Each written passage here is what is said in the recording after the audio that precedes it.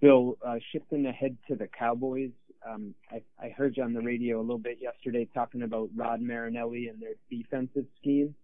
How prevalent is this scheme in the NFL now, and have you noticed, like, as we've evolved over time, maybe less prevalent to what you maybe used to see 5-10 years ago?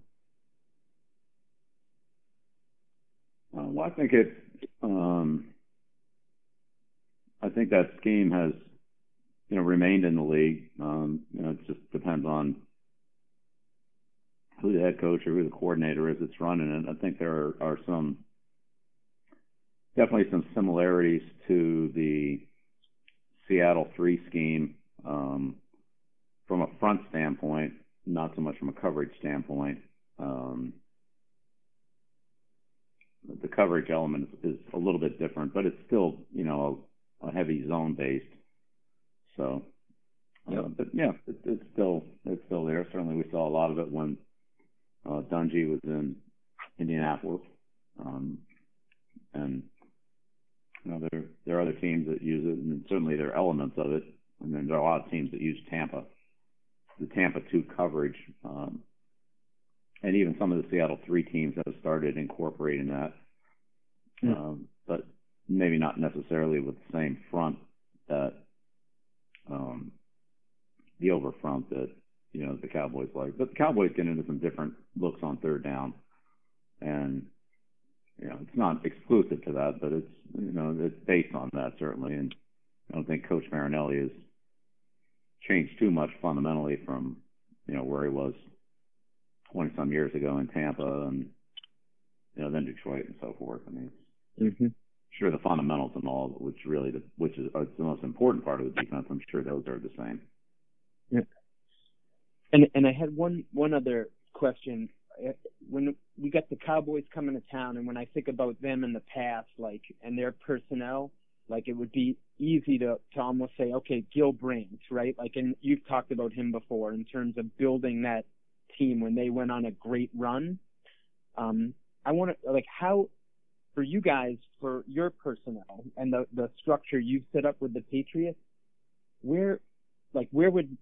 how would you describe that? Like, it doesn't seem like it's as easy as to say, like, Gil Brandt with the Cowboys. Like, is that the Fairbanks stuff that you've talked about, Mike Lombardi?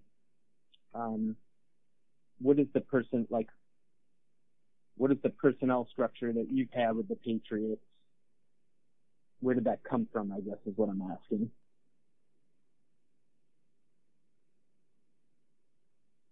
Yeah, I'd say Cleveland. I mean, obviously it's different, but it's, the variation of what we did in Cleveland. Thank you. Welcome. Our next question, Mike Petraglia, and that's the last question we have. So go ahead, Mike. All right, Stacy. Bill, good morning. You face quarterback Bill. You face great quarterback, running back tandems in the past before, but I'm curious if there's something about Zeke Elliott and Dak Prescott that sticks out to you in terms of that running back quarterback tandem, and that makes them unique in terms of a 1-2 punch to cover defensively. Yeah, I mean, they're both really good. Even with Pollard in there too, he's really good back too. So whichever back's in the game is a problem. Prescott's a problem. They're all good, and they're hard to deal with. Prescott can obviously run, but he throws a lot more than he runs. He threw for almost 450 yards last week, so does a good job reading coverages, accurate at all 3 levels of the defense, finds the right matchups in the passing game. They have a good scheme. They obviously have good players. They have a good quarterback. They have a good offensive line. So it's all a problem. And the backs are good. Same thing. They have a good offensive line. They block well. The backs run well. They're involved in the passing game too, so you can't ignore them in the passing game. They can kill you there. They're well coached. They have a good scheme, so if you take one thing away, they'll kill you with something else. the league in third down conversions. That all comes down to good players, good execution, and a good plan. They have all of them. You obviously don't face them that much once every 4 years. Thankfully. I'm curious. I'm sure. But I'm curious if you've tracked at all, or your scouting department has tracked the development and progress of Dak since he was at Mississippi State through his early years in the NFL with the Cowboys, and now what kind of development he's made as an all-around multi-purpose threat quarterback. Well, you know, we evaluate players, but I mean, a player like that is not somebody we'd spend an inordinate amount of time on, simply for the fact that, you know, we don't play him very often, and he's not available. So, you know, he's in a rookie contract. He's going to play through the rookie contract and probably a lot longer than that. But, you know, there's really no, you know, it's not a player that you would anticipate being on the market anytime soon. So you wouldn't spend a lot of time evaluating him. So, you know, we track the guys that we play or players that we think might become, you know, a factor potentially in some capacity, and he hasn't fallen into either one of those categories. So not you know, only on a, I mean, we do it, but not at the same level we would do other players. No. Right. Thanks, Bill. You're welcome. Next question, Karen Gregian, followed by Mike Reese. Good morning, Bill. Good morning.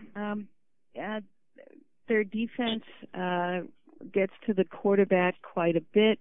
I'm just wondering, do they scheme a lot? Is it just a matter of the personnel with their DeMarcus Lawrence getting to the quarterback? What do they do to get to the quarterback? All the above.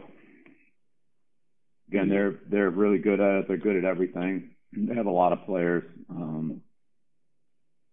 mean, Lawrence is a great player. Quinn's a great player.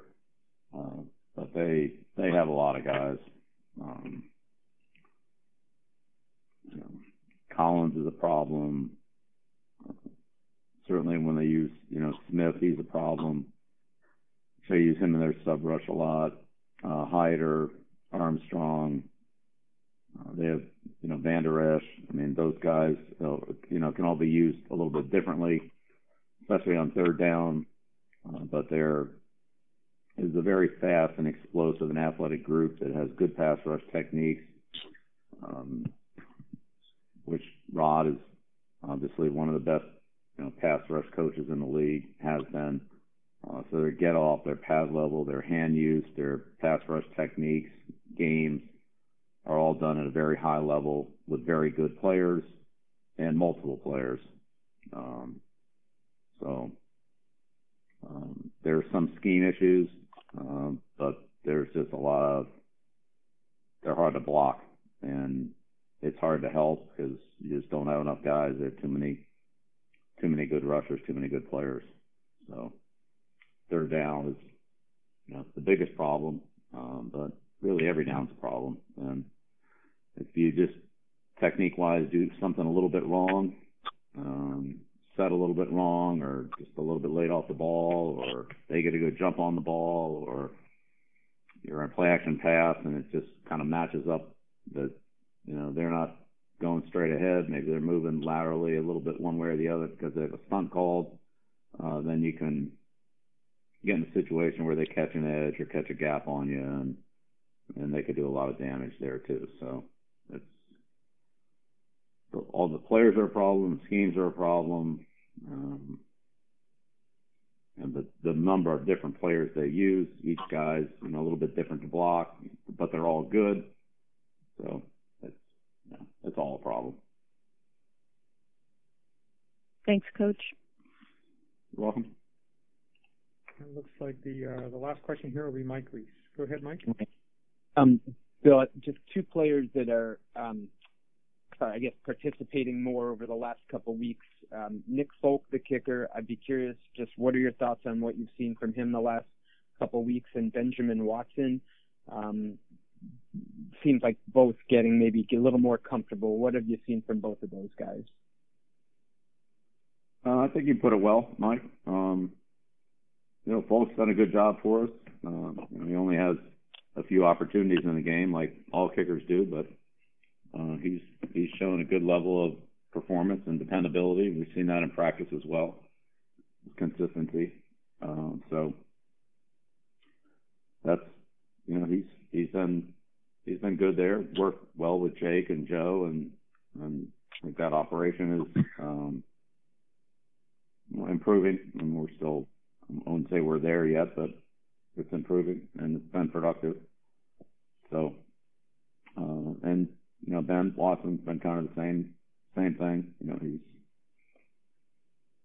He's missed several weeks of football there. A couple weeks at the end of preseason, and then a couple weeks during the start of the regular season. So there was some time there, but Ben's a smart guy. He works hard. He has a lot of experience, and he's been able to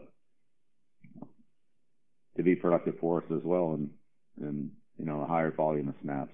So we're fortunate that we have those two players, and they've done a good job for us. Great. Thank you. You're welcome, Mike.